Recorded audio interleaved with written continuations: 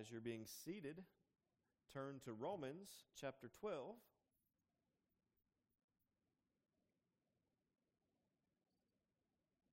Romans chapter 12.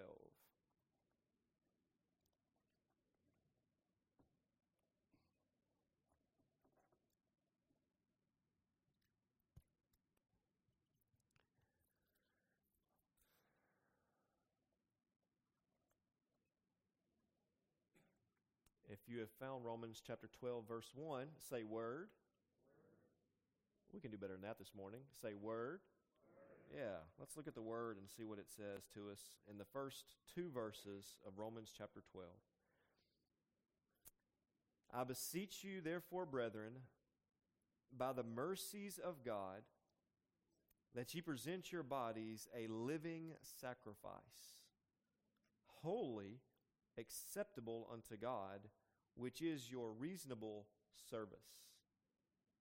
And be not conformed to this world, but be ye transformed by the renewing of your mind, that ye may prove what is that good and acceptable and perfect will of God. My intentions this week as I studied were to preach the first 8 verses, but as I began to dig into these 2 verses, I knew that this needed to be one sermon on its own, or we'd be here over an hour. But you want me to stay? You want to stay an hour? I'm just kidding. But so these are great verses. I read one commentator who said these are the 2 most important verses in the whole Bible. I don't know about that, but they're certainly very important, and they're very important for our current study as we go through Romans. Before we dive into those verses, I think you would agree with me, it's not enough for us to simply identify as Christians, right? It's not enough just to say, I'm a Christian. Anybody can say that, can't they? It's not enough just to wear a Christian t-shirt that proclaims, hey, I'm a believer in Jesus Christ. We know that an authentic Christian, a genuine Christian, a true Christian, is someone who has put their faith in Christ and their life has in some ways been transformed and is in the process of being continually transformed. The sermon this morning is called The Transformed Life. And I want you to get that in your mind. I want you to think about that idea that as a Christian, my life has been transformed and is being, by the Holy Spirit of God, transformed day by day. And so Paul really spent the first 11 chapters of this book, of this letter, he spent the first 11 chapters really describing the gospel, that good news that God saves sinners through Jesus Christ. And he dove into that gospel truth in those 11 chapters in such a deep way, in such an amazing way. And I've so enjoyed these last months, these 8 months or 9 months of diving into the first 11 chapters. But now there is certainly a transition in his writing. And he does this, by the way, in all of his books, basically, where the first chapters are about theology, or they're more about the instruction, and the second half of the book is about the imperative, or the go and do. The first half is the listen to this truth, and the second half is here's what you should do with this truth. Isn't that what any good sermon should be like? Here's the truth, and here's what we should do with the truth. And that's what Paul does. And I want you to see that the gospel of Jesus Christ, the things we've studied in the first 11 chapters, must impact our daily lives. James said it this way: we must not be hearers only, but also what? Doers of the word. And I found that people, including myself, when I try to live in obedience to God or live a spiritual life apart from the doctrines of Scripture, the truths of Scripture, I found people that do that, they might start strong, but they fade away because they're not rooted in the truth. And so we must never, although we're leaving chapter 11 and going to this new realm of more practical theology, we must never forget where we came from. We must never forget the gospel truths. We must talk about those week after week. Yesterday, we were in the yard, and in our front yard, y'all know we're not flower people and bush people. We kill everything. And one of our little rose bushes, I think, I'm not sure what's on there, maybe roses, but it has like this weed growing out of it. And I'm like, hey, I think that's a weed. But the weed was like this big around. I was like, I think this is a tree. It's not a weed, it's a tree. So I was like, Andrew, come out here. I want you to do some work. I was supervisor, Ben, you know what I'm talking about. You have supervisor. And I said, get this tree out of our flower bed. And he's like, all right, I got this. And of course, Andrew's a strong kid, right? He grabs it with two hands and he pulls as hard as he can, and it doesn't budge. And I was like, well, let me help you, son. I step in. We all 4 hands on it. Here we go. We got this. I pull it. Not much of a budge. Maybe a little bit. Not much of a budge. And that tree was rooted. That weed, whatever it was rooted pretty deep in the ground. And until we took a shovel to it and we took care of business. But we figured it out. But the point is, it was so strong because why? The roots. If we don't have our roots in the doctrines of Scripture and the doctrines of grace and the doctrines of redemption and the doctrine of the gospel, if we don't have roots there, then our practical theology, we won't be able to do as much. We won't be able to live it the way we need to live it. We won't be able to pull the tree out of the ground. And so I want us to see that as we dive into this and understand that the truth we've learned so far must impact our lives. I'm going to give you two keys for spiritual transformation to help us live the transformed life. The first one is in verse 1, and I'm going to describe it with one word, and that word is surrender. Look at it again. I beseech you, therefore. Therefore is a connecting word, and anytime you see therefore in the Scripture, I was taught you need to find out what it was there for, which means to look back before that, to find the context. And so Paul says, I beseech you, I urge you, therefore. And so the whole point, again, is what he's saying is, because of what I've explained to you in these previous chapters, now you must listen and do this. I've explained this to you, now you must do this. And I tried to make a list of some of the key things that Paul has said about the doctrine of grace and the gospel in the first 11 chapters. And I only have a few here, but listen, here's what we've learned so far in Romans.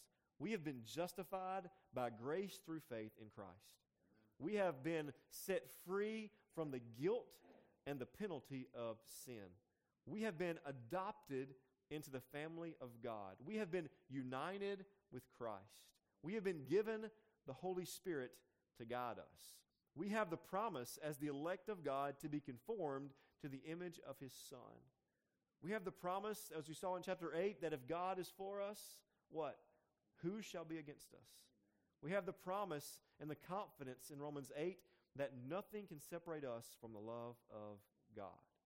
And that's just a few of the things I pulled out this week. But all this, Paul says, because of all these things that God has done, I now appeal to you. I beseech you, therefore. I beg you, I urge you, brethren, to what? Present your bodies as a living sacrifice. Let me just start here before I dive in further in this verse.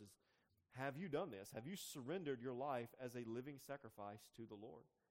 Have you surrendered all, as we sang earlier? There's a word here that's interesting. He says, present your bodies. And some have taken that to mean that, Paul was only talking about our physical bodies. But I think that word, if you look into it, really means your whole being. Everything you are.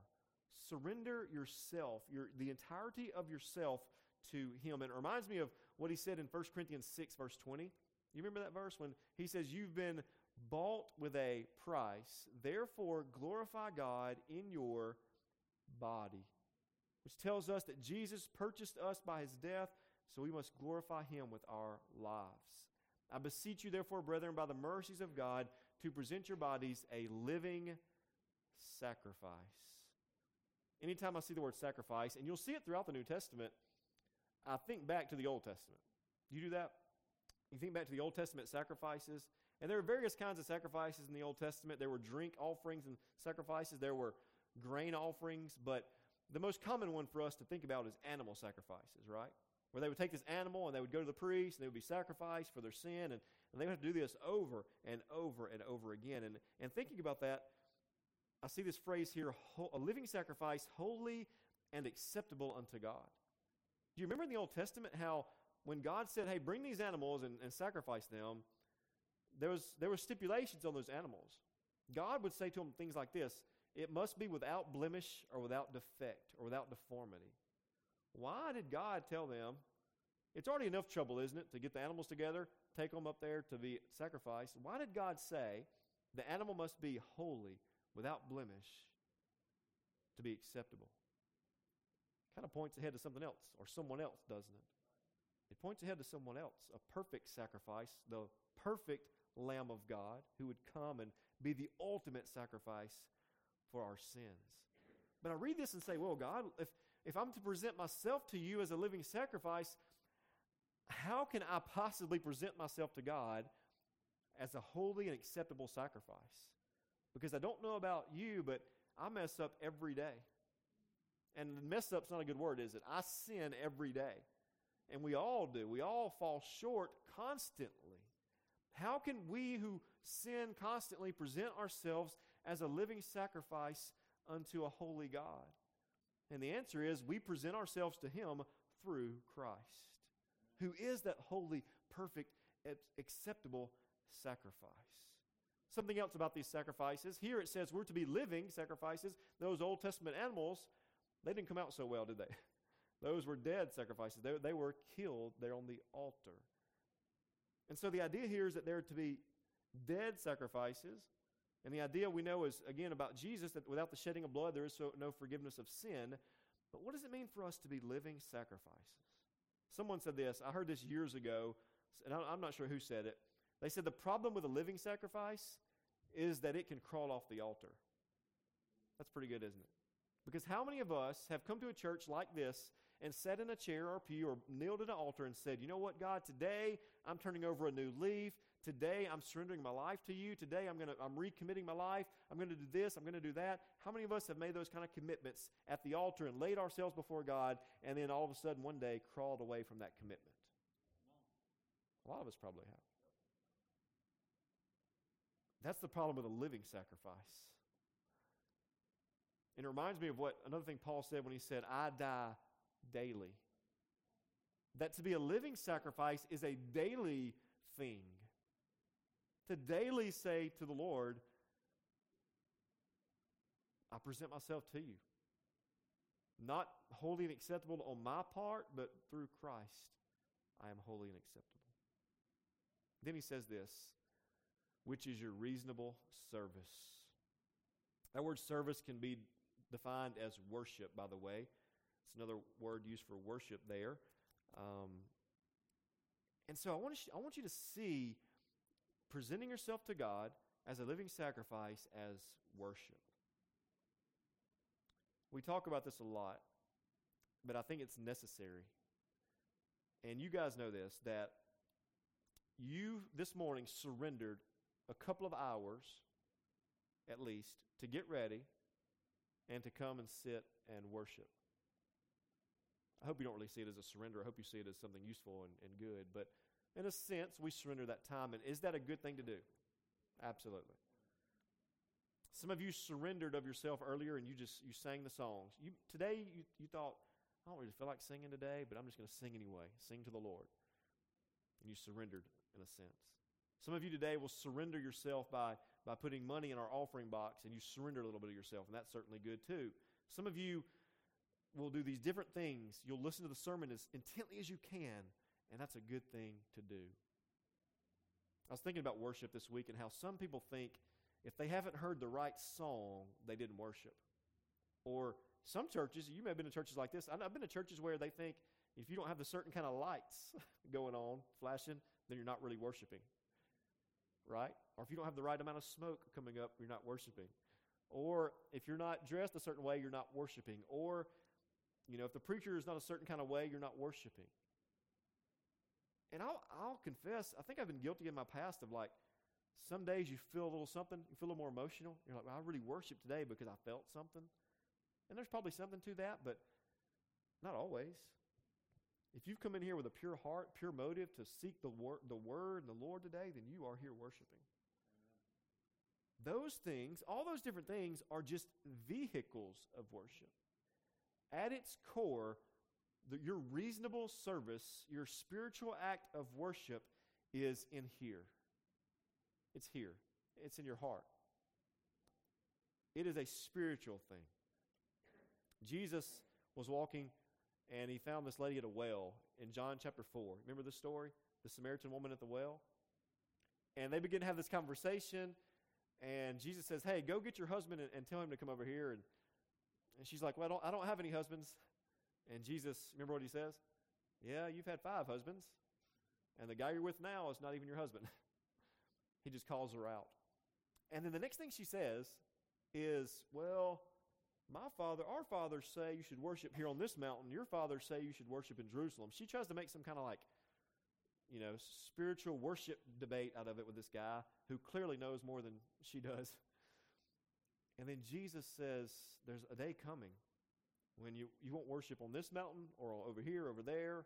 And then he says this, God is spirit, and those who worship him must worship him in spirit and in truth. You see, this type of worship, this type of surrender is not just an outward raising of a hand or bending of a knee or singing a lyric. This is presenting yourself to God in a serious, sincere way where you say, Lord, you say this, Jesus, I am yours. I want you to think about that. Before you sing another song lyric, say in your heart to him, Jesus, I am yours. Before you listen to another sermon, before you continue listening to this sermon, say, Jesus, I'm yours. Make that a daily prayer. That you wake up every morning and say, Jesus, today I present myself to you. I am yours. At its core, the surrender of Romans 12:1 is to say, Jesus, you are Lord of my life. Not my Sunday at 10:30, but my life. Jesus, I am yours. Let's go to verse 2. So our first key for a transformed life is surrender. The second key, I want to say it with this word, that's the word mindset. Mindset. He says, be not conformed to this world. I tried to find some Play-Doh this morning, but apparently we've thrown all our Play-Doh away at the house. We do that a lot. We like to throw away Play-Doh because if not, it gets in stuff. And I've used this illustration with you before, but if you take a piece of Play-Doh and you take a star shape and you press the Play-Doh into the star shape, what shape will the Play-Doh be? Star. If you press it into a square, what shape will it be? Press it into a circle, what shape will it be? Whatever shape you press that Play-Doh into, right, guys, it'll become that shape, right? So that word conform is the same word as to be pressed into. So Paul tells us here, do not be pressed into this world. Because when we're pressed into this world, we begin to think like this world, and we begin to act like this world. And I don't know if you've looked around, but the world is evil. And the world is not something we want to be like. The world is not interested whatsoever in helping you become a better Christian, whatsoever. It's the opposite. But even us who are Christians, if we're not careful, we can become like the world. And one way we do that is by having our minds turned away from the things of God and onto things of the world. And this can happen to people. I was thinking about some scriptural examples of similar things. So remember when they were getting Lot out of Sodom and Gomorrah and before God destroyed it? What did Lot's wife do? What did she do? You remember? She turned back. So she's headed for safety. She's headed for being saved, the right way to go. She turns back, and what happened? She turned into a pillar of salt. She turned away from the right way. Another example I thought about is in Israel, Moses has those people of Israel are a lot like us. They're hard-headed, and they always turn their back on God over and over again. But remember the story when Moses is up on the mountain meeting with God so that he can come back and help the people, and it doesn't take long. He's not gone long, and they begin to go against God. In one situation, remember they built a golden calf to worship. It doesn't take long for God's people to sometimes turn their back. Another example is in the New Testament when Peter is walking on water and he takes his eyes off Jesus, what happens? He sinks. Reminds me of the song, turn your eyes upon Jesus look full in his wonderful face, and it says this, if you look to Jesus, the things of this world will grow strangely dim. If there's something we need this morning, it's for the things of this world to grow strangely dim. To realize we're, as the old song says, just a passing through. This world is not our home. But so many times, the things of this world are so important to us. They're so big to us. They become the higher priority to us. And he says here clearly, do not be conformed to this world. Don't be pressed in. Another hymn says, the world behind me, the cross before me, I will follow Jesus. So instead of being conformed to the world, what does he say? Be ye transformed by the renewing of your mind. Should Christians think differently than non-Christians? Should we have a different mindset, different worldview? We should, shouldn't we? There's no doubt about it, because we who are Christians have submitted ourselves to come under the teaching of God, and specifically the teaching of that Bible you hold in your hands. Right? As Christians, we say, if this teaches it, I want to do my very best to try to live it out and apply it and obey it. And so there's a mindset we need, a God-given, word-instructed, spirit-led mindset that we need. Romans, in another place, earlier Paul wrote that we're to walk in newness of life. And a part of that newness of life is a mindset on things of Christ. This lifelong process where we think more like God wants us to think. This morning, I just want to hope pique your curiosity. How's your mindset? How is your worldview? Do you need to kind of regroup and say, my focus needs to get a little bit back on Jesus and less on this world? The world disagrees with us about a lot of stuff. The world says sin is okay. We say sin is an offense against a holy God. The world says Christ was just a man, right? They might even say he was a good teacher. We say he's the Son of God, Savior and Lord. The world says there is no eternal life. We say there's a heaven and there's a hell. The world says there are many ways to get to eternal life or to eternal paradise. We say there is one way, one truth, one life, and that's through Jesus. Amen. The world says you can do whatever you want, believe whatever you want, say whatever you want. We believe our attitudes, our thoughts, our words, our actions must come under the reign of Jesus Christ and His Word. There's a difference, right, between us and the world. The world says you should live based on how you feel. That's the thing now, right? That's my generation and younger. It's all about how you feel. Like if you feel like doing this, you do it. If you feel like doing this, you don't feel like doing this, you don't do it. That's how my generation and the younger, I think, are. And that's a lie from this world. And look, you can't live based on your feelings alone. Some of you did not feel like coming here this morning, I'm guessing. Maybe at least one or two of you. But guess what? You said, I need to be there. I'll miss it if I don't go. I need to be there to worship. I need to be there to encourage others and be encouraged myself. And you said, I'm going to get up and go. Some of you aren't going to feel like getting up and going to work tomorrow morning, are you? But what are you going to do? You're going to get up and go. Or take a day off. But you know what I mean. You can't live your life based on feelings. Right? We discussed this morning, and I love my wife, but like some days, I don't know if she really likes me because the way I've acted or something. She may not always feel like she likes me, but she loves me. Okay. You see, but on the real though, how many people nowadays are like, I just don't feel like I love that person anymore, so I'm going to do something else. Well, that's kind of real, right? We always joke about, we do love each other, but like, if I didn't feel like I love her sometimes, that's not going to affect anything. We're still going to be in the same house, working things out. It's just how we're going to do. You can't live based on your feelings, but the world says, follow your emotions, follow your feelings. Here's what I say, here's what the Bible says. You live by truth. Amen. Truth will never lie to you. Your emotions will constantly lie to you. Hey, the world also says, as I break this mic, the world also says to live by doing. Let me explain that when I fix this microphone. Ooh. Garth Brooks up here. The world says things like this, and this is in the church.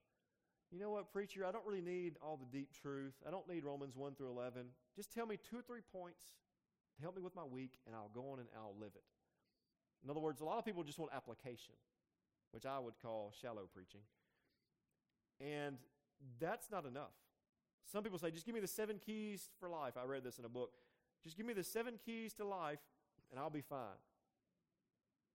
But a life of just thinking about the doing and not the knowing will ignore the mindset that God wants us to have, that we are to be, as the Scripture says there, to be transformed and to be transforming by the renewing of our minds.